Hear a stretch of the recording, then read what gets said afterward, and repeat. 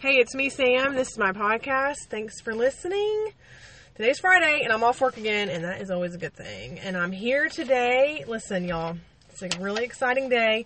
I started recording, about a little over 2 months ago, and I started to realize back when my one guest was talking about pelvic exams that I probably needed to branch out a little bit and start considering having a male guest to kind of broaden my listener. I'm kind of getting myself boxed into this 30 to 40-year-old female category. And so today is the day. Today's the day. I have Dan here with me, and he is, he is Katie's husband a couple episodes back. And so he's probably going to embarrass her, and that's okay. She's going to handle it. She's going to work through it. No, he's great, and he's going to share with us on some really interesting topics that I think are just applicable to male and female, and just really good information, especially, hopefully, it might just be my brother. Like, you might just be helping out my brother, because I don't know. I know he listens to it. I don't know if any other guys do, but, so here's the backstory as far as what I know about Dan. I remember I got a save the date. I think it's still on my refrigerator. There was a magnet for their wedding that came in the mail, and I know Katie called me when she got engaged, and I remember exactly, like, I was pulling down my driveway and I was getting my mail, and she called and told me she'd gotten engaged. I was so happy for her. And then I was also you know how I knew that you were the right guy? Because of the ring. Nice. I knew it, because I'm like, she's not a diamond girl. I just knew it. And so when she told me what the ring was, I was like, yeah, that's good. Funny story on that. Ruby is actually my birthstone too. So is that it really? was perfect. Yeah. Oh, okay. And it's beautiful. Yeah, it's a really beautiful ring. But and then I got to save the date, and just at that time, which I talked to Katie about it. I don't know if she ever passed on to Dan, but at that time in my life with my second husband, it was just not feasible. Their wedding was in DC-ish area. Yeah, and so it was just not a feasible time for me to be able to travel and go to a wedding, and I hated missing it. But I just told him a second before we started recording, I'm like, Dan, I don't know you. So, like, you're just going to have to take over this introduction because, I know that I see my friend, I see her. She is a brilliant person and just a really intricate, just a good person, but just really smart, super smart. So I know that I see her, and I see her happy, and I see him with their daughters. They have 2 daughters, like Katie mentioned, I think, during her episode. They have 2 little girls, and I see him with his daughters.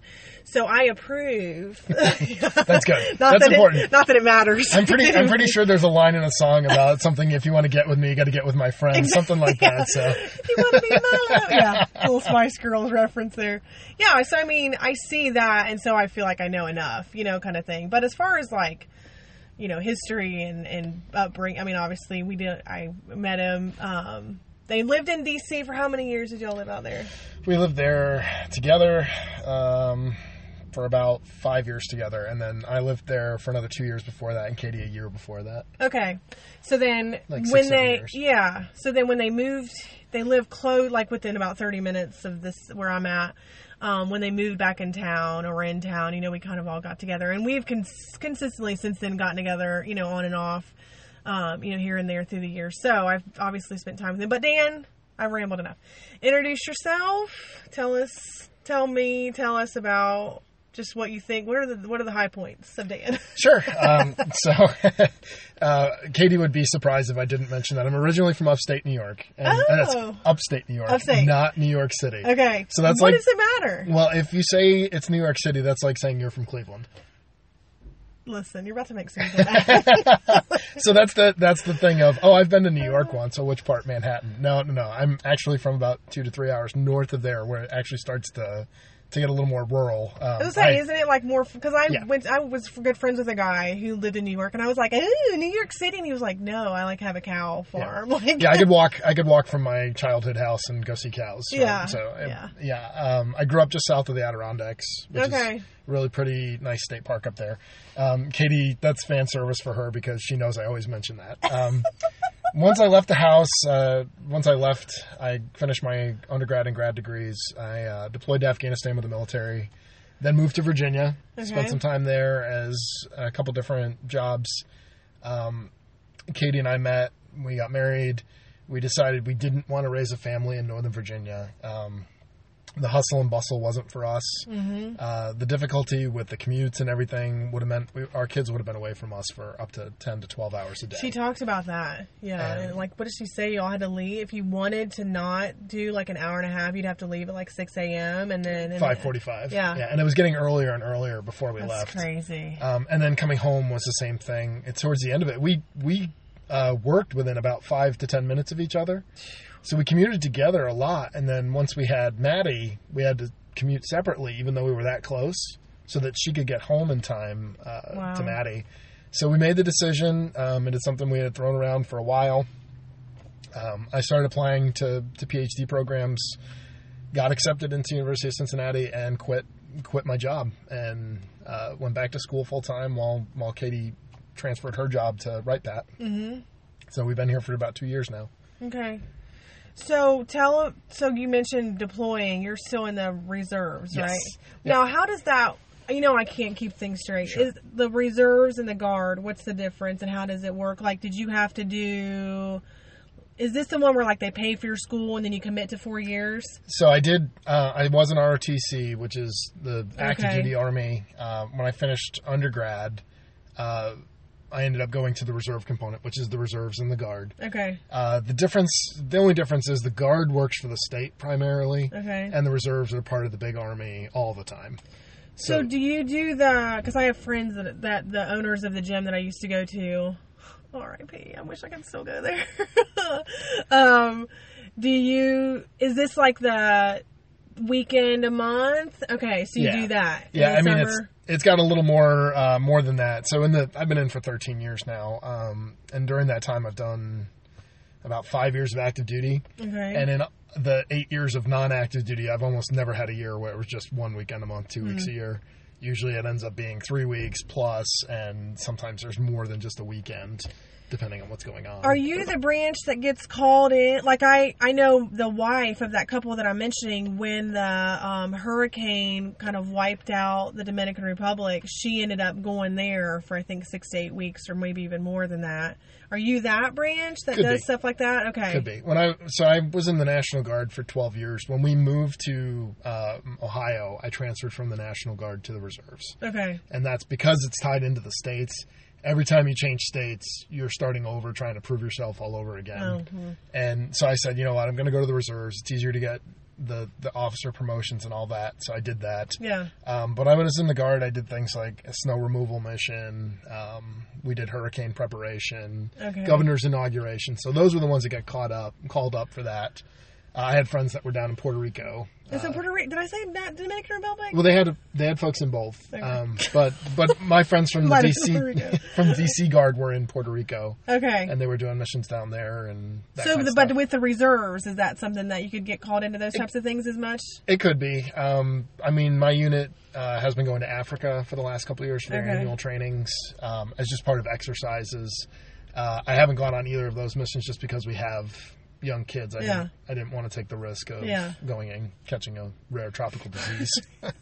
Ebola or what? I don't even know what they got going on over there. Probably something bad. Yeah, I got quite a few shots Typhoid. in preparation for it. Yellow fever and a few others. Yeah, not fun. Diphtheria. Malaria. Yeah, bad ones. All the bad ones. You don't want to mess with any of that stuff. If the kids were older, I'd take the chance because it's a cool experience, but it just wasn't worth it. Yeah. So. Okay, so that's great. I mean, obviously he's an American hero, folks. So we're really proud of him for that. I just think, I don't know. With my son, I think that I would hope that he would consider something like that. It just seems like kind of the best of both worlds. Well, he's got the haircut now. So. I mean, he's got the buzz cut, so he's good to go. He's basically on his way. But I mean, so you can have your education covered, and then I'm assuming you're paying into some retirement with the military, which is always a good thing, and then you have the medical benefits. These are all like old people worries that I'm starting to have. All those are true. We use if you're on active duty military, you're automatically enrolled in their insurance. Mm-hmm. For the reserve folks, it's optional. You pay for it. Okay. But the cost is astronomically cheaper than... Oh, yeah, I'm sure. Than, like a premium with the company or something, yeah. Yeah, I mean, we went from my government insurance when I was working for the government to my military insurance. It's a lot cheaper. Yeah. The insurance coverage isn't as good. I tend to believe you get what you pay for. Mm-hmm. But it's good enough. Yeah. So, and the coverage is really good for the kids. And obviously, I mean, like you said, you were deployed, so even with the reserves, you run that risk. But I think, It was a great experience, though. Really? Oh, yeah. So I was on a training mission for Afghans, and it was just a really neat mission. I was teaching them how not to get blown up. How long were you there? I was in theater for about 10 months. And then, were you all married at that time, or this was before? Okay. No, this is before I met Katie. Yeah. It actually broke up the relationship that I had at the time. Okay. One thing that you learn on a deployment, if the relationship's on the rocks, it's going to get worse while you're there. Yeah, I can't imagine it would survive that. Just a lot of things happened. My mom passed away while I was on leave from Afghanistan, and it wasn't fully expected. She'd been sick. She had had cancer for a while, but I came home on normal leave, like it wasn't emergency leave or anything, and she passed away while I was home. So I had a lot of weird things going on in life at the time. So then picked up and went back after she had passed. Yeah, it was tough. Man. That was a struggle. Yeah. It took a lot of risks when I got back. Some really stupid things, and thankfully I brought my whole team back. Mm-hmm. So, man, that's crazy. My brother did two tours. I'm not even going to say where he was because I know I'll mess it up, but he did two.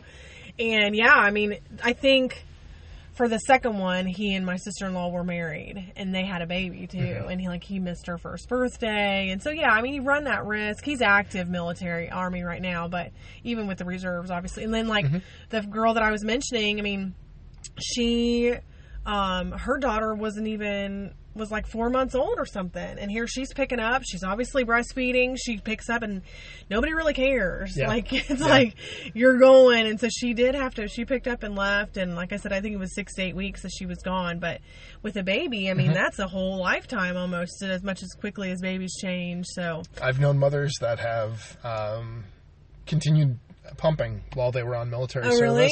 And shipped it home and with dry ice and things like that to make sure that continues. But it's a real challenge. Yeah, wow. And there's a lot of things that don't get talked about with it, like the reintegration that happens on the tail end of it. You think people have been gone for anywhere from 3 months up to a year. Now, how do you get back into what was your life before that? What were the gender roles? What were all these things? And it's really interesting to see how people try and address that. Yeah. I just saw a guy, he had been quite a while deployed in like multiple deployments, but he said that exact same thing. He said that when he was there, it was just constant adrenaline, constant action, constant like... It's simple. Yeah, like you just do. You know what you have to do. You know what you need to do, and you do it. And there's a mission, and it's clear. Yeah.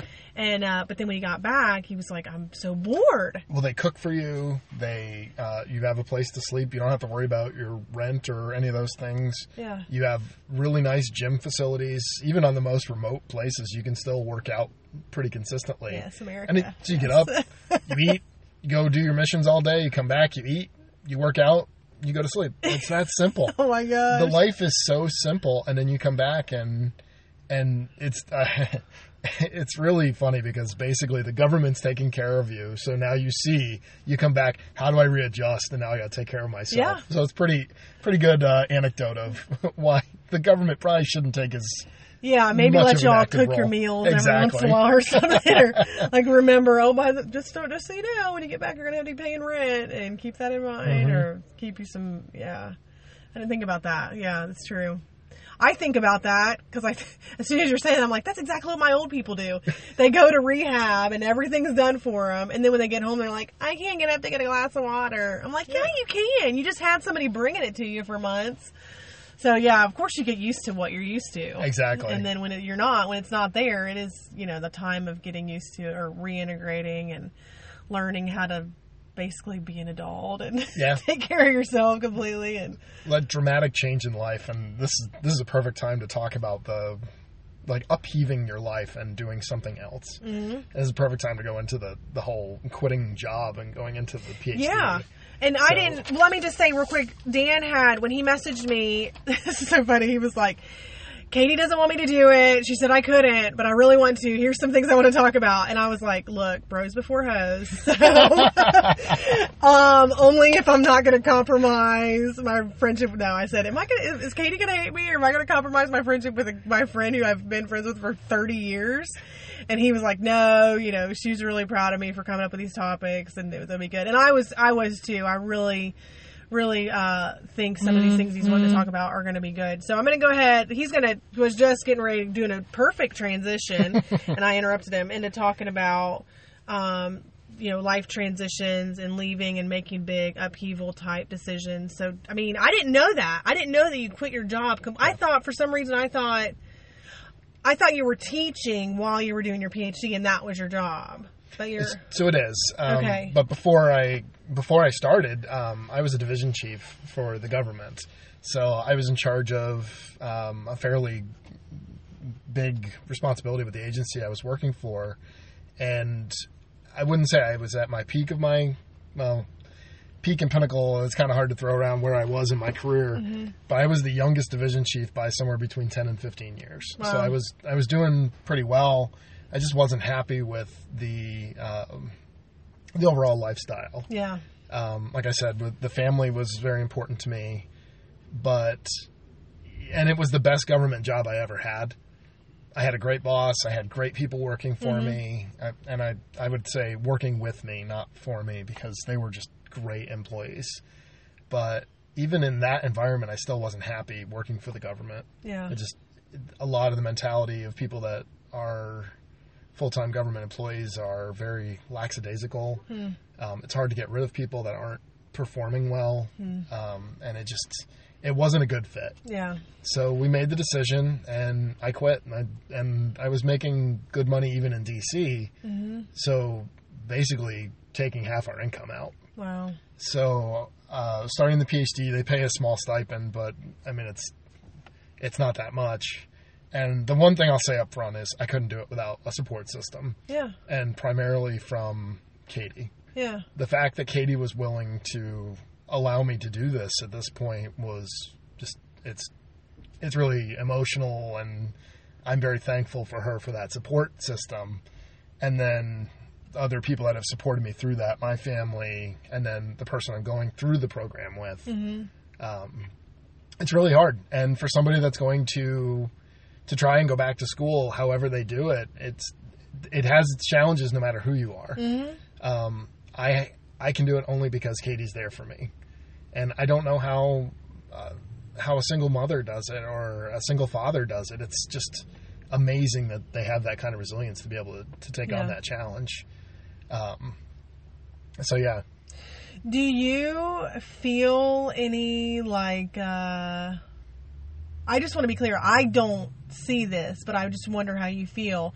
Do you battle any, masculine demasculation issues with quitting your job and this whole... Because obviously the family dynamic that you have is very non-traditional. For you to be not working, for her to be working full-time. I know obviously you're in doing your PhD and things. That's just not something... Has anybody made any comments to you about supporting your family or about not supporting your family? Have you caught any... Do you feel that, I guess, maybe? Because I don't think anybody Honestly, no. from the outside would see it. No, I think... Because it's not like you're a deadbeat. You're working and still you're working to better your family, but I wondered if you felt that at all. I don't think so. Katie and I joke around about it.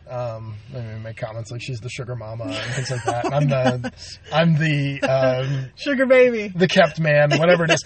But I don't think we get any malicious outside comments about it, or at least I haven't noticed any. No, the intent is once I finish, I will go be a professor somewhere, and we get that income back. Yeah.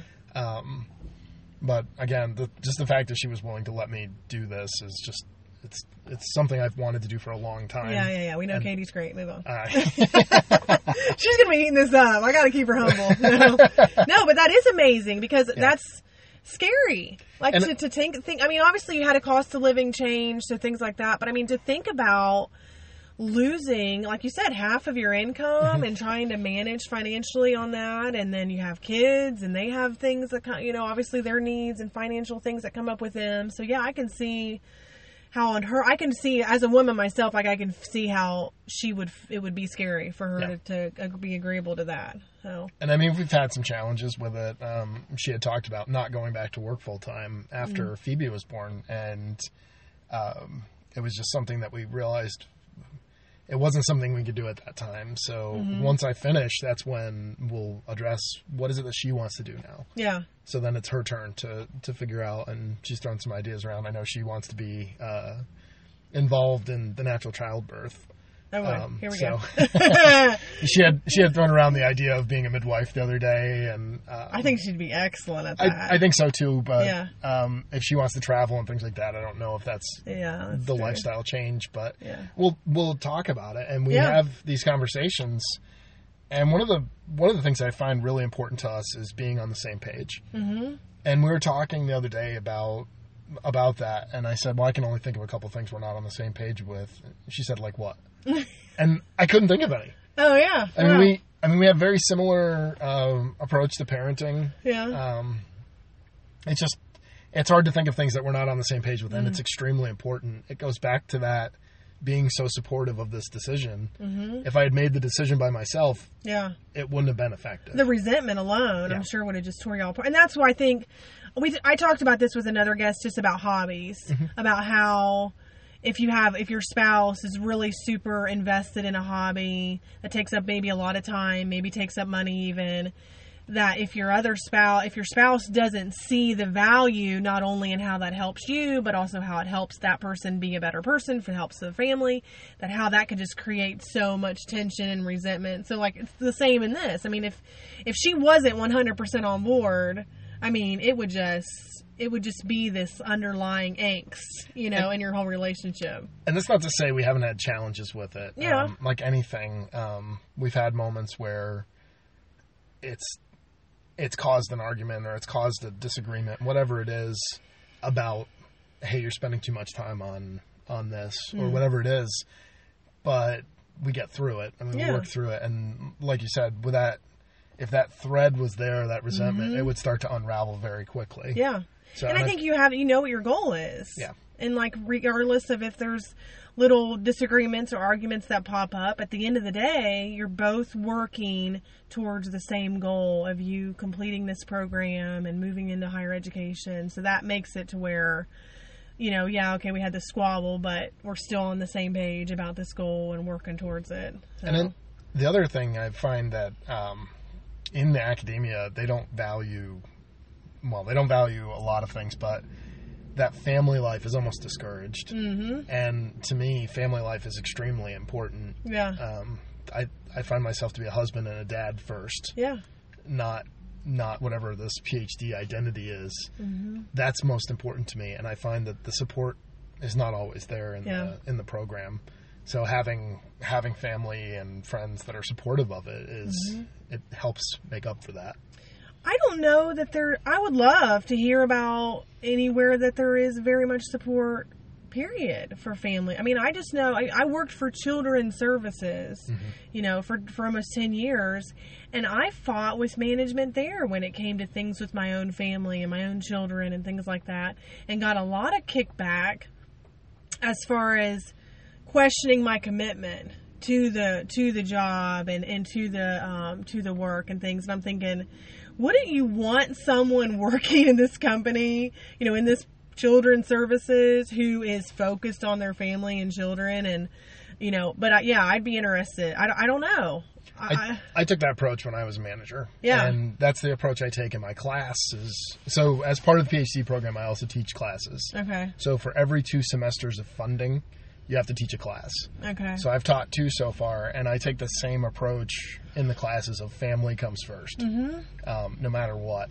And I've had people take me up on it where they've had a death in the family or whatever it is, and I don't ask for proof of that or anything. Yeah. I can usually tell when somebody's abusing it. Yeah. And it was the same with my employees, too. They were very good about that. I would let people telework if they needed to. I would let people do whatever family stuff they had going on. But I got pushback even from the senior management on that. Wow. And I was a division chief. This is my division to run, and I would get pushback from not my director, but my director's boss. Wow. So. Because what is it though? I mean, do they want people that are just robots who don't have any feelings or any connection to anything outside of the office? And do they really think that that's the way for someone? I'm about to get on a box. Hold on. Let me just check myself here. Here's the easiest thing. I mean, do they really think that that's the way to get someone to be the most efficient worker is by having them stripped of any connection outside of that cubicle? It just seems crazy to me. I don't think it's a conscious decision. This is entirely Dan's theory of why this happens. Yeah. I think they get so focused on the mission, whatever the mission is, and I'm going to use the military terms for it, of you work for child services, so we need to take care of these children. So anything that interferes with that is a detriment to our mission, and I'm putting that in air quotes. Yeah. So we have to focus on that. So if you're not dedicated to that mission 100%, then it's a problem. So I think that's what it is. Yeah. And it takes conscious effort to step back and say, okay, yes, the mission is important, but the mission's always going to be there. Mm-hmm. We need to take care of our people first, and then they will do better. Now, interestingly enough, what I study in part of my PhD is people. Yeah. We'll say that. I don't even know. What are you studying, or what will your doctorate be in? So it'll be a PhD in business with a focus on management and specifically strategy. Okay. And then my subfield is strategic human capital. So how do organizations get value out of their people? Okay. So that's why it's so fascinating to me, and just how people think and how do we actually do this. Yeah. So. Yeah. I don't know. I mean, I've worked at quite a few different places. Not very many since I've had kids. I would say, I'm trying to think with the company that I'm with right now, they don't willingly allow for me to be with my kids and be with my family and stuff. But I do, because I have the freedom, I have the flexibility to do that, and I don't get any kickback. So I don't know if you could say that they're, accommodating to family life or not. I know, like, even I interviewed for one of the local children's hospitals here, and it was the thing of, like, there's no days off, you work holidays, you blah, blah, blah, and it's like, and I've worked for companies to where it's like no matter what, you're clocked in from 8 to 5, and if you don't, you have to. It just you know what I hate? I hate it as much as I hated having to being required to go to class when I was in my graduate program. We don't treat people like adults. Exactly. I'm like, I'm an adult. Yeah. I'm paying for this degree. If I choose to come, that's my choice. If I choose not to come, that's my choice. And it's kind of the same thing with a job. I'm going to do my work. Like, can you trust that I'm going to do my work? And if I'm a half hour late because I had to run my kid into the orthodontist before work or something, just know that I'm going to make it up somewhere. But there's, like you're saying, I think what it is, though, just like I remember my youth pastor used to say, just know that we have these rules for camp because at some point somebody's done something that's created this rule. And it's kind of the same thing. There's a minority of people who will take advantage, who will abuse the system. And so they have to kind of say, okay, across the board, we're going to make these rules that are, feel anti-family or feel, like you're really just, I don't know, like you said, not supporting people with families, not supporting parents and children, and And those blanket policies take the least amount of thought. Oh, yeah. I had this conversation with somebody this past weekend while I was on military status, and we were talking about punish individuals, don't punish a group. Mm-hmm. I hate that. It's the lowest form of intellectual punishment that you can find. Yeah. And that's a good manager, a good leader knows how to pull those out and not say, well, that's just the policy and that's how we're going to do it from here on out. Oh, yeah. All the time, all staff emails with stuff. And I'd be like, we all know that this was 2 people who did this. Mm-hmm. Why are you sending an email to the entire office about it? Yeah, I never took that approach. And the best leaders that I try to emulate are the ones that did not do that. Yeah. And of course, I'm fallible. I slip up and screw up all the time. So. Well, tell me, so let's get into this talking about, you mentioned when you messaged me about, like, being a dad, being a father, and the difference there, and then about having 2 daughters, and then we talked about, and you just kind of briefly talked about how it was just for your youngest one, right, at home? Your first we was did right. we did a hospital birth for the first one. The second one was a home birth. Yeah. So tell me, I mean, where did you stand on that when she first came to you about it? Okay, so when she first came to me about the home birth, I was kind of against it. Yeah. And once she talked to me about it and I realized this is what she wanted, I don't think I took that much convincing. What were your arguments? I didn't have any good ones. I mean, well, it's the typical uneducated one. Okay. And this is one of the reasons why I wanted to talk about this is the dads tend not to be as educated on this. So the moms tend to be undereducated on it. The dads tend to be completely uneducated on it. And we put a lot of effort into the natural childbirth up front. I read a bunch of books, and the experience we had in the hospital wasn't very good. So I don't think it was that hard of a conversation to convince me to do the home birth. There was an expense involved. It wasn't covered by our insurance. The home birth wasn't. So you mentioned you had a midwife. Yes. And so that expense wasn't covered. No. Okay. No, so the way the military insurance worked, it had to be done by an OBGYN or a certified midwife. And I have to check this to make sure it's true, but I think in Ohio, neither one of those can legally deliver at home. Okay. So we had our hands tied. So we had a professional midwife, which is a lay midwife, but we weren't able to request reimbursement or anything like that. Okay. So we had to pay out of pocket for the home birth. But the experience was amazing, and it's what Katie wanted. It's ultimately what I wanted. Yeah. And going forward, as long as there's no complications with the birth or any high risk, I think we would do every future birth that we have as a home birth. Yeah. I mean, we were in our own home. Katie went to bed in her own bed afterwards. I got to hold my daughter in one of our towels, and it's funny, we were going through some stuff the other day. We found the towel that she was wrapped in. Oh my gosh. And it's like, we're never going to get rid of this. Yeah. So we have pictures of our whole family together in our bedroom. Yeah. Right afterwards. It's an amazing experience. So let me just play devil's advocate, because you're in the minority here. I wonder what the statistics are. Maybe I could have looked something up before we started recording, but I didn't. It's just crazy for me that I know 3 people who have delivered in their home. And I would imagine that that's high to know that many. I think so. Because other than the people that Katie met through the birth boards, I don't think I've known anybody. My aunt was accidentally born at home. But it's very interesting to get the kind of reactions you get out of it, too. And this is part of that whole normalizing thing that Katie had talked about. She wants to normalize talking about birth and talking about home births and kind of the gender thing that I'd like to talk about in a little bit. You have to normalize it for everybody.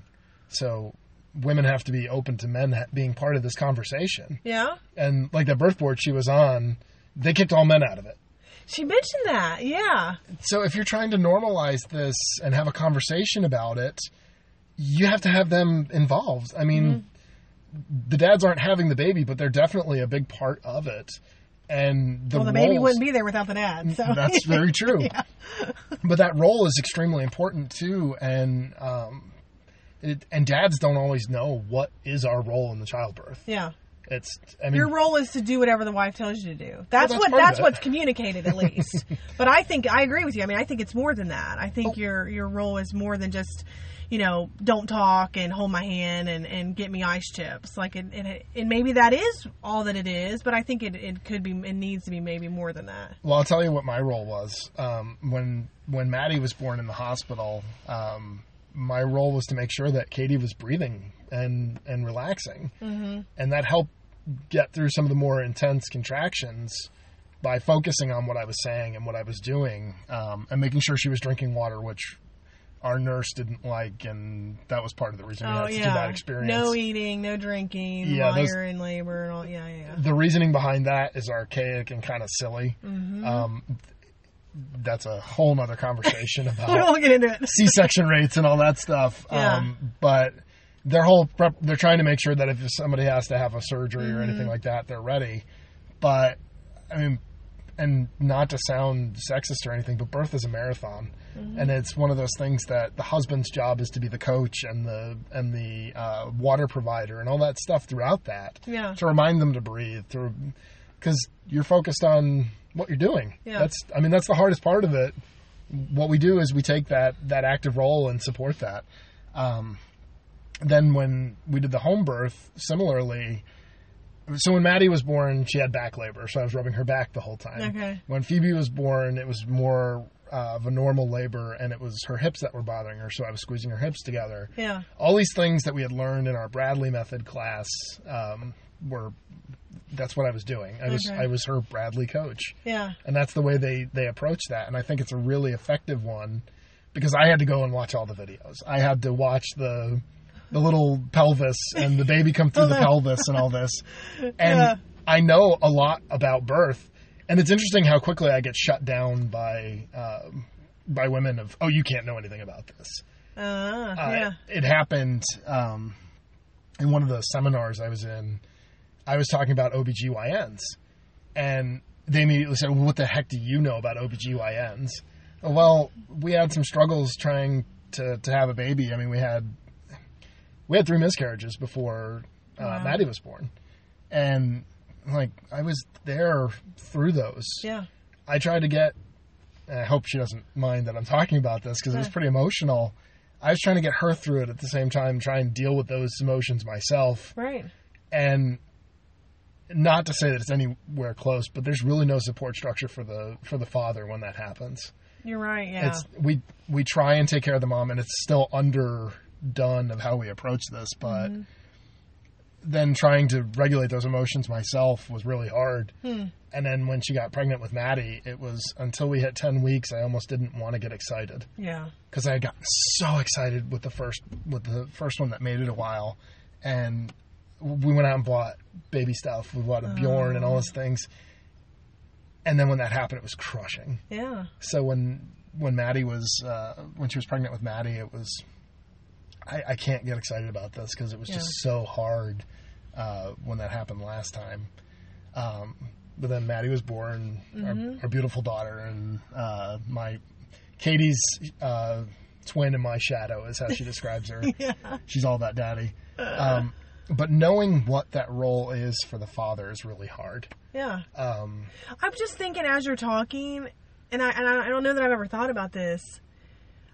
How crazy is it that our culture is still so archaic about men's role in these things? Because I'm thinking, I think that, there's still this mentality of, go to That's work. Women's work. It's women's work. Yeah. Go to work, pay the bills, take, blah, blah. But it's like you just said, you created this child together. You grieved during the miscarriages, as much as she did. That was your child as much as it was.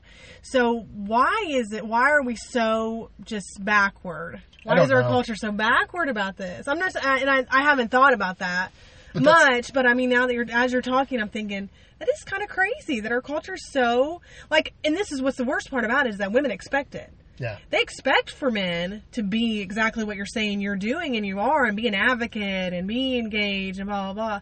But the culture doesn't expect that. Yeah, and it's almost seen as non-masculine. Mm-hmm. But this gets to my point of a father versus a dad. Yeah. A father is that one that comes in, go to work, pay the bills, provide for the family. That's all I got to do. Yeah. The dad is the one that goes beyond that.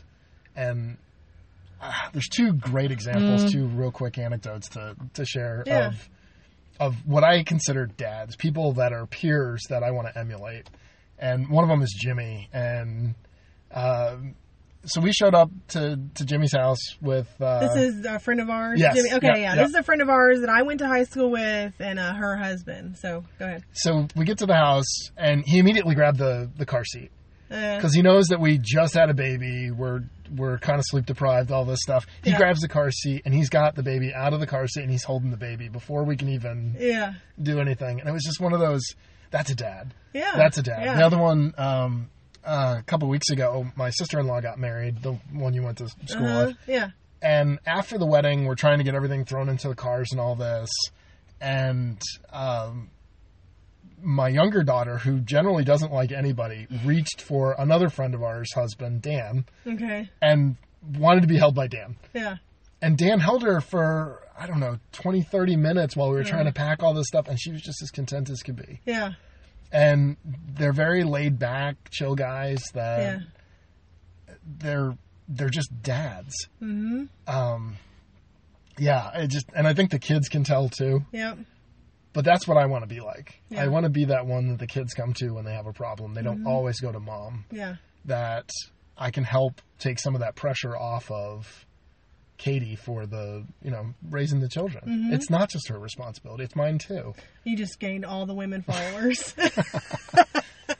Well, I'll end up losing them here in a few minutes when we talk about the other topic. But people are going to be making T-shirts with your face on it. You just wait. No, I agree. I mean, it's true. Like, why is there this idea that it's a woman's role? You make a choice to make a baby together. Why is there not an equal responsibility between the two, between the husband and wife, to both be actively involved in parenting? And I think the reason why is, like I just said a second ago, is that our culture allows for men to have an out, allows for men to get away with not doing that because it's not the norm. Yeah. If every other dad was doing what you're doing and you weren't, and you were just being a caveman and outside pounding wood or whatever you do, like, building something and not paying attention to your kids, you'd feel like an idiot because you'd be the outskirt. But like you said, you are the outskirt, and Jimmy and Dan, they're the not the norm. I think I'm not around a lot of dads, so I don't really know. This is I don't want to say like not the norm or that all dads are jerks, but are not active in their kids' lives. I think there is I think that hopefully it's moving away from that 50s type mentality, but still not there all the way. But I think we see that with our friends. Like, I can't think of any of our friends that I wouldn't classify as dads. Okay, good. I'd really have to strive to really. I think we tend to surround ourselves by people that we want to hang out with and have be part of how we approach things. We're very tribal like that. Yeah. So I can't think of anybody like that, but I know they exist. But even like when we were at my house for a second, and we kind of had to bail because the kids are loud. But you were even saying there about how you've had poop and vomit and pee. Oh, yeah. I mean, like, just the fact that you're talking about changing diapers and cleaning babies and things like that. I mean, that's outside of the norm for sure. I would think I just think that I hope that there is a shift or improvements as far as men being more active in their kids' lives. I think so. I haven't experienced it so much with the men that I've interacted with thus far, but I will say, like I mentioned before, I mean, I see Dan with his kids, and he's not just running lip service. Like, this is really, he and Katie, if you were to see them, it's a very equal and active, parenting situation with both of them. He's not in the corner drinking a brandy and looking at a magazine while she parents. I mean, they're both there, hands on, all hands on through the whole deal. So, well, and that part of that is that normalization. Mm-hmm. If we try to see the genderers as competitive and against each other, that's a problem. Yeah. And especially as a father of two daughters right now, my goal for them is to let them know there are bad people in the world, and you need to protect yourself, and I will do everything in my power to protect them. But you can't see this as an us versus them mentality. Yeah. So, that's the big thing, is we have to normalize all the conversations that we're having. Yeah. And if we try to shut out the other gender just because they're the other gender, regardless of what the topic is, then we're insulating ourselves and we're never going to get past that. Yeah. And now if that's what people want, then that's fine. If you don't want men to have an opinion on X, Y, and Z, then but realize that if you take that opinion out, we're going to reinforce those mentalities of, well, your job's just to provide for us. Yeah. But if you want to have a normalization of it's equal responsibility. Yeah. We have to be able to talk about these Yeah, you topics, can't too. have it both ways, basically. Yeah. You can't expect for your husband, your partner, to be an active part in parenting and birth and things like that, but then shut him down when he wants to know about, or wants to learn about the birthing process or wants to learn about breastfeeding or whatever it is. Like, you can't, it has to be, like you said, there has to be a normalization of equal. Well, I mean, how did you learn how to do this? My dad, our peer friends like Jimmy and Dan, they were parents before we were, so I saw them interacting with their children. My brother-in-law Jay, I see that type of interaction, and we try to emulate what we want. And I experienced it with my dad. He was very much like that too. He and my mom were very equal partners in the child raising, so that's how I want to be too. Okay.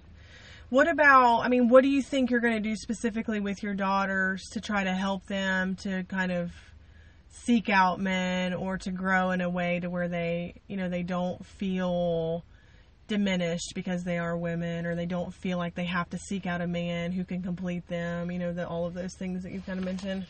Well, part of that is Katie. They can't with Katie. That's the simplest answer is they have a very strong female role model. The other one is I own multiple shotguns. There you go. Oh, they'll both learn how to shoot at young age, so I'm not too worried about them. They'll be the ones that are more than willing to be the strong women. Yeah. Yeah, but at the same time, I also have T-shirts for them and things like I'm not allowed to date ever, or guns. Put it out there. Guns don't kill people. Dads with daughters do. So but letting them know that you're equal. Yeah. You're part of this. You're not the same, but you're equal, and that's what gets lost a lot in some of the messages. Some of that whatever your decision is, I'm going to try and support you. I'll give you advice, but it's your decision ultimately. I hope you would make a well-informed, strong decision. So what's the topic that you mentioned that's going to make everybody shred their Dan shirts?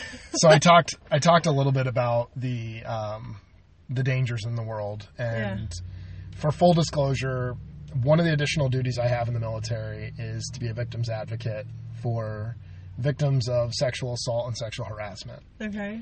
And unfortunately, as part of that role, I get to see some of the statistics. I get to see people at their most vulnerable. Actually had an incident this past weekend that was pretty egregious and just disgusting what happened to this poor person. And I'm their advocate. Okay. The one thing that we tend to do with this conversation, and it was kind of critical of the Me Too campaign, is we shut men out of it. We shut men out from being a role in the conversation or thinking that these things happen to them as well. Right. And just a personal experience, I was sexually harassed by a boss in college where I was working at a bakery, and one very specific incident, I remember getting hit by a baking rack and kind of crunching over because it hit me in a not a good place. Yeah. And she offered to rub it for me. And it was just really disgusting types of behavior that were not appropriate in the workplace, no matter who the gender is. But do you feel comfortable standing up with a bunch of women and saying me too? What's the point? And this is where I kind of get some pushback. If the point is to get the message out there, then that's a good first step. Okay. But if we're stopping there, then I criticize the movement. Yeah. We have to go, how do we address it? And part of that is bringing people into the conversation and not just shutting them down and telling them they can't be a part of it. What about male victims? What about same-sex couples? Things like that. And that's the one thing I see in my victims advocacy, that those never get talked about. Yeah. We have mandatory slides that the Army says we have to give every year to people on this topic. And it's like, what defines a sex offender, or what's going to be a prototypical sex offender? The very first thing on it is white male with negative. Well, yeah, white male. No, it's male, creepy eyes. It's negative views of women. Like, that's terrible. That's not a good indicator of a predator of this. one of the trainings I went to, they were talking for an hour on male predators. And it was really good information. So at the end of it, I asked, well, what do we see with female predators? Are they the same way? And they said, well, nobody researches that. Nobody looks at that. Wow. And you see it happen. I mean, it happens a lot with teachers. I'll tell you what, I see it happen with girls, and my son's 11 years old. And obviously they're not sexually harassing him, but they're aggressive. Yeah. They're aggressive. They're chasing after him. I know my brother, I saw it with my brother too when we were growing up. They're calling, they're literally chasing him. Like, he's 11. So I think there's no more of this, like, damsel in distress. I mean, there's definitely women who I would not think twice to say that a woman had sexually harassed a man, because women are just as aggressive almost anymore as men are. Or not aggressive, like physically. I just mean like seeking out sexual encounters and things like that, and whether it's consensual or not. Well, and we go back to the societal view of this and the gender roles. And I encourage anybody listening to go on YouTube and look at the difference between male and female victims, and some of the stuff that's out there is really good, because they'll role play a man either abusing or hitting on or whatever a woman, and all the bystanders are willing to step in and stop it. They'll say, this is not okay. Yeah. But if you see the same exact situation where a woman is physically coming on to a man and things like that, everybody's like, oh, you go, girl. Yeah, get some. What's wrong with you, guy? Wow. And I showed this video to a training audience this past weekend, and of course they got very defensive of it. So they just completely proved the point of, well, this is just an act and all this stuff. Yeah, but no means no. That's the whole thing of consent. It doesn't matter who's saying no. And that's what we tend to lose and ignore by shutting it out and making it an us versus them mentality. And they did it when I was in college, years ago. Yeah. They split us up, and they did. All the men went into one room, all the girls went into another room, and we got separate videos and all this stuff. Well, that's not transparent at all. No. You need to see what each other is learning, and then that's how we stop this. Well, it's not as simple as saying don't harass women or don't harass men or don't harass whatever. You have to know, what does it mean? So maybe she doesn't want you to ask for her number 3 times. That's not appropriate. We need to make sure that's stressed. Yeah. And that's a form of harassment, and you really need to stop doing that, whatever it is. But if we just make it a very insular thing, then it's never going to fix itself. Yeah. How did your class react? I mean, what did they say about something like that, to where it's clearly, 2 exact same situations, just with the roles reversed? How could they possibly argue it? They don't. I mean, I get this aha moment every time I do this instruction. Yeah, okay. And people realize, well, yeah, every time we read about a teacher having sex with a male student, it's, man, where were these teachers when I was in school and all this stuff? And we've got data on these people that this really scars them. It really screws them up in their relationships going forward. It's not a good thing. And it's just, And I would wager to say, if you were to look at psychological assessments of course, I'm going strictly off Law and Order. This is what I do.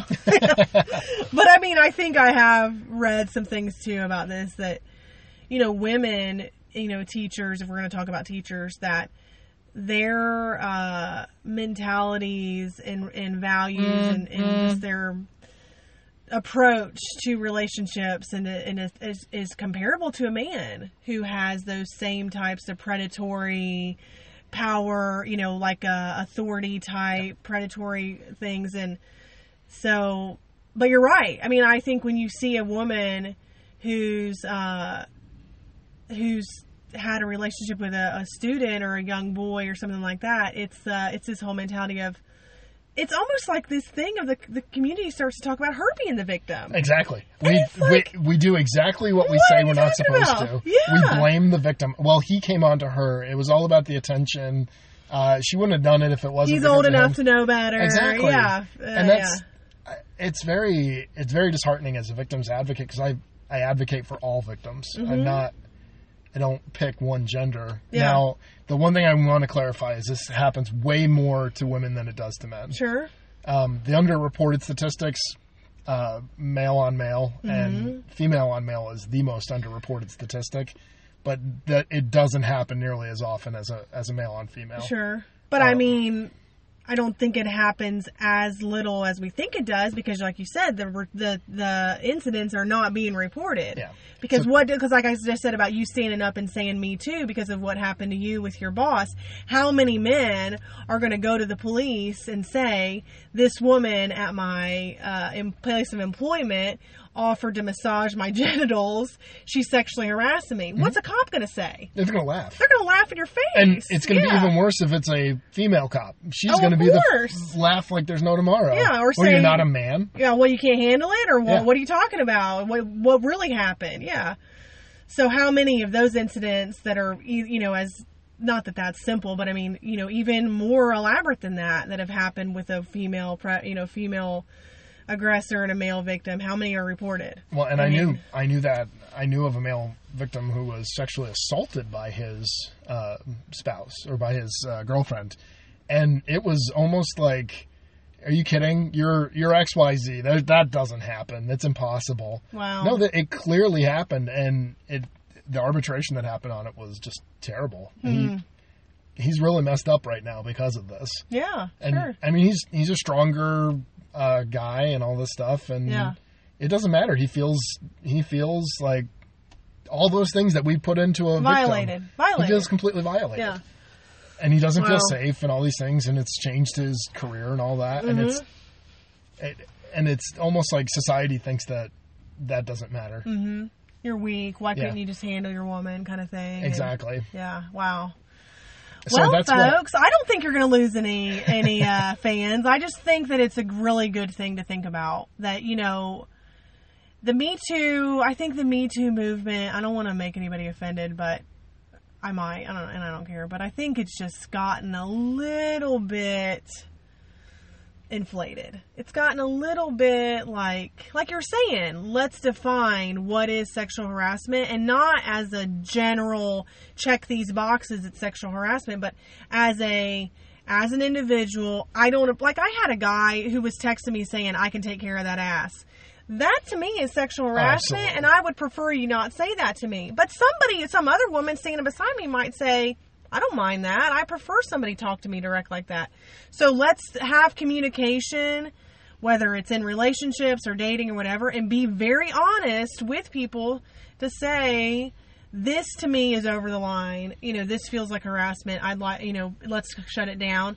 And if it needs to be handled, with the police or whatever it is, do it. But you can't, there has to be open lines of communication, and there has to be some, like you're saying, is saying a woman you want their phone number 4 or 5 times in a row, is that harassment? No. Maybe not. And that's where maybe not. It's not, so we do have good definitions of sexual harassment and sexual assault, at least in the military we do. And it's very clear, these things are what go into that. If it's not about power and control, if it's not sexual in nature, if it's not unwanted, all these things. Yeah. But asking for somebody's phone number, that's not about power and control usually. Yeah. Now, it can cross into their if she says no, take it as a hint, just stop and back off. And that's what I'm saying. Or if he says no and says, I'm not interested, back off. And it's got to be good for both. That's where I think I'm saying this Me Too movement has just kind of taken some liberties with those specific definitions. And, it's gone outside of the realm of, you can say you feel harassed, you can say it's sexual harassment, but to stand up and say Me Too because a guy asked you for your phone number 4 times, I don't want to take anything away from the movement because it has really done a good job. It's shed a great light on it. Exposing some of the disgusting, nasty stuff that's out there, especially with elite people in the media, people in politicians, people in Hollywood that are just absolute scumbags. Yeah. But there's a double standard there too. So there was a tweet that Ellen DeGeneres put out about Katy Perry. Okay. And she made a disparaging comment about her breasts. But that was okay. And we don't address that. And it was disgusting, the comment. Yeah. And if a man had said that, it would have been just crushing. So we have to make sure that whatever we're saying gets equal treatment here. Gosh, Dan. So that's where everybody shreds the T-shirts. Where's the solution? What do we need to do? I raise my daughters to be strong, independent women with the help of their mother, and actually I'm helping her, not the other way around. And she teaches them that if these things happen to you, you are the one that can stop it. Yeah. You are empowered. You are a strong person. You don't need somebody else to do it for you. Now, there are support structures to help, but you are the one that can stop it. And both men and women have to feel that way. Mm-hmm. So. Interesting. Yeah, I mean, that's definitely something to think about more. We're real isolated, and I know you're more so inclined to be connected to news and current events and stuff. I'm not so much. I'm pretty well wrapped up in like poopy diapers and working and kids. That's pretty much all I do. But I'm on the Twitter now, so I do read a lot on there. And actually, it's been kind of crazy. Not only have I been able to get connected to this big, like, podcast world, but there is a lot of news, and I catch a lot of like they'll have trending stories, and I'll kind of read through different things here and there, and then of course there's I know I'm not saying it's like the best news source, but this is one of those things that we were talking about, how to get yourself into the news. The first thing I was going to say is don't do anything with social media. Hey, I broke the rules. No, but for me, it's quick. Yeah. Because I can catch catch the headlines, I can catch the hashtags.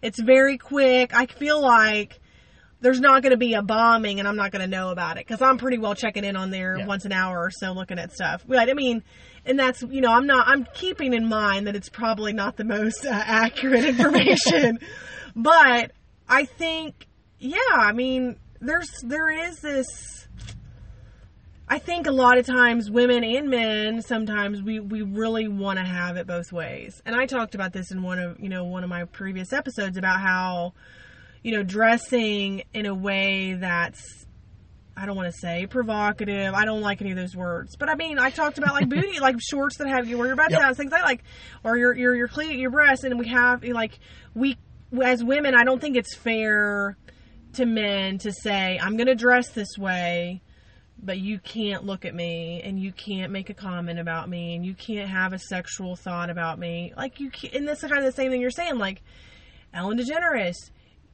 You can't make a comment about another woman's breasts, but then get mad if a man makes that comment about her breasts. That's not fair. Yeah, it has to be fair. Look, everybody's got to just be fair across the board. And that's where the equality comes in. The funny one that I've seen too is they've got the picture of Barbie doll. Okay. It says this is a terrible misrepresentation of women, and it's an image that girls can't live up to, and all this stuff. And then they show a picture of He-Man, and they say, this is He-Man. And it's the exact same thing. I mean, it's the exact same thing. With his loincloth and flowy blonde hair, mullet hair, And big, muscular. Bulging. Yeah, and Oh, my gosh. It's neither one of them is a But G.I. Joe? Yeah, exactly. I mean, he's pretty average. Built. No, they're pretty strong and all that stuff. They got, the solid pecs and all that stuff. Oh, my gosh. Yeah. That's true. Gosh, Dan, you're just talking about all kinds of things I never even thought about. That's crazy because He-Man is total ripped. Yeah. Nobody said anything about that. No guys are stepping up saying that their sons can't live up to the expectations of He-Man. That's not fair. I have this and I was kind of raised this way, like just about modesty and things that, as much as it is about choosing to be modest, which is a choice that I've made and I hope to, but not everyone wants to be that way. Like if you don't, I'm not saying it's the right, like, universally the right thing to do, but what I was taught was that it's not only about choosing modesty, but it's also you're choosing to respect men in your world by not and here's gallivanting around, and exposing yourself to men when they, you're all caveman. Well, that's fine, and that's a fine mentality. The difference that the men have to understand and the women have to understand if a man's doing the same thing, just because they're dressing that way, you can have the thoughts. You can't change the way people think. No matter who tries to, we got to change it. No, that doesn't work. But you can change the actions. Like, you know what? think whatever you want, go home and, have a good time. But you don't get to take an action just because of the way somebody is presenting themselves. Correct. It's both of those things. Yep. All right, sir. So, current events. Come on. What are we going to talk? Tell me. Okay, I'm getting my news from the Twitter. Where do I need to get it? So this is one of the things, and I know Katie spent some time talking about what was actually going on, and I could talk about what's going on in the world. We just had a meeting between our president and President Putin, and it's causing all sorts of stir about. Everybody's all worked up about it. Some miscommunication happened, and it's just ridiculously oversimplified in the news. Okay. The biggest thing I recommend, and this is how I get my news, I listen to NPR and talk radio. Okay. So those both give me different sides of the same flavor or coin, whatever it is. Mm-hmm. And I listen to both, and I listen to the stories on both, and I know the truth is probably somewhere in between. Okay. If I was giving a recommendation for somebody to get involved with reading news and reading politics to start out, I always tend to send them to Real Clear Politics. Is that a website? It's a website. Okay. Real Clear Politics aggregates news stories. So they'll have the same conversation. So let's just talk about this one with between Putin and Trump. Mm-hmm. They'll have a very left-leaning article first and then a very right-leaning article second. And sometimes they're very moderate, whatever it is. And you read both of them, and you know that somewhere in between is the truth. Okay. So I always recommend people, if you're getting into politics, start with Real Clear Politics. What if you're heavy right? Do you care to read the left side? You should. Okay, why? Because if we don't, we get so tribal. And I see this on Facebook. We tend to think that our Facebook friends are a representation of the rest of the country. Yeah. And one of the reasons I don't allow politics in my classes, because I teach business, it has no role in it, is just because you think something and because all your friends on Facebook are spouting off one way or the other, you're not the majority, no matter what. Yeah, that's true.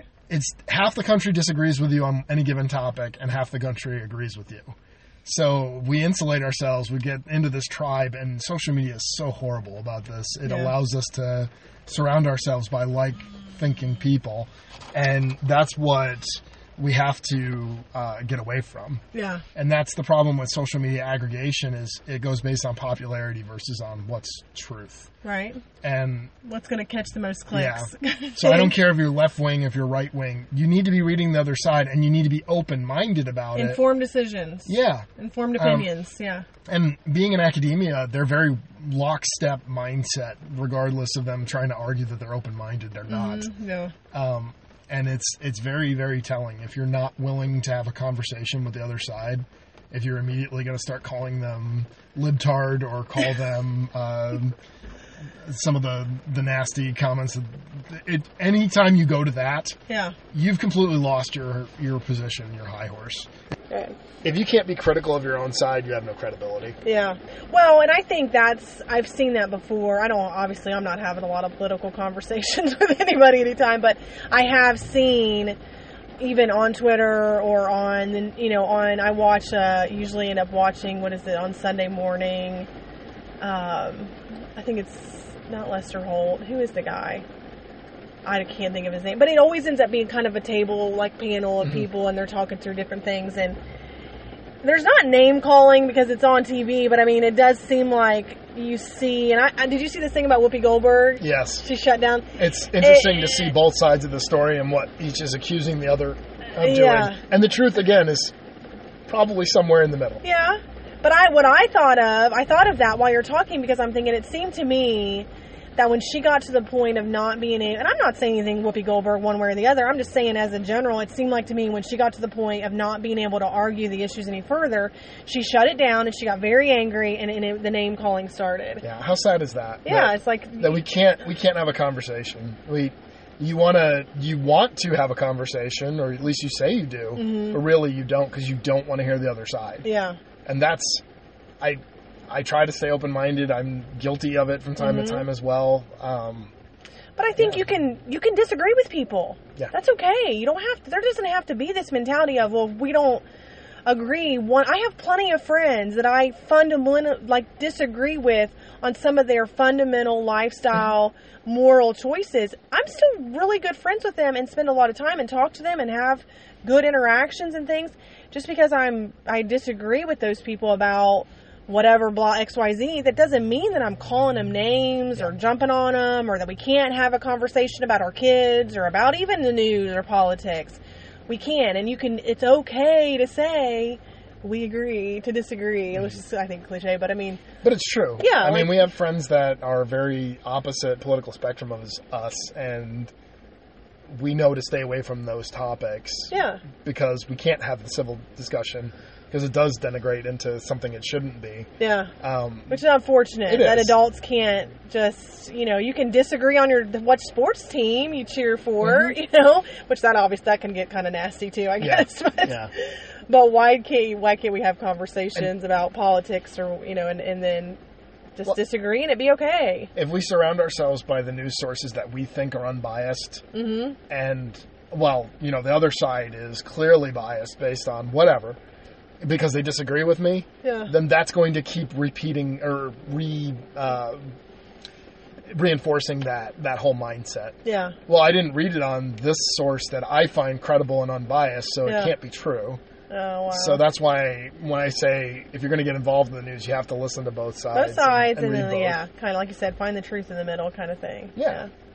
Well, Dan, I was not expecting to... I still feel like even when I stop recording this, I'm going to be thinking about what we've talked about, which is, of course, the point. So good. But, I mean, I really appreciate you kind of shedding light on some topics and some just ideas and kind of mentalities that I don't think that I've ever really... even said stupid, but it's so true. This whole He-Man Barbie thing. I've obviously, the whole Barbie thing has been in the news and media a lot, and I've never even thought of that. And I'm not a man, so that probably has something to do with it, but, thank you so much for being, I know you're not working, so you have plenty of time. So I'm just but for coming out here and recording with me today, it's really been really so good. I'm so thankful to have it. And I hope for anyone that's listening, do exactly what I plan on doing. Think through these things and be aware. And when you see, Me Too, or where you see women or you see men, or you have these news stories that come on about sexual harassment and victims and victim shaming and things, really think through. And kind of the same with the news. Get both sides. Get all of the information before you kind of align yourself with one particular side, and kind of, accept that the truth is probably somewhere in the middle. So, any closing remarks? No, thanks for having me. Yeah. I'm glad I got the chance. So glad. It was so good. So, thank you. I'll be back. You can keep an eye on the Facebook group page, and then also feel free to send an email anytime, and I'll talk to y'all the next time. Bye.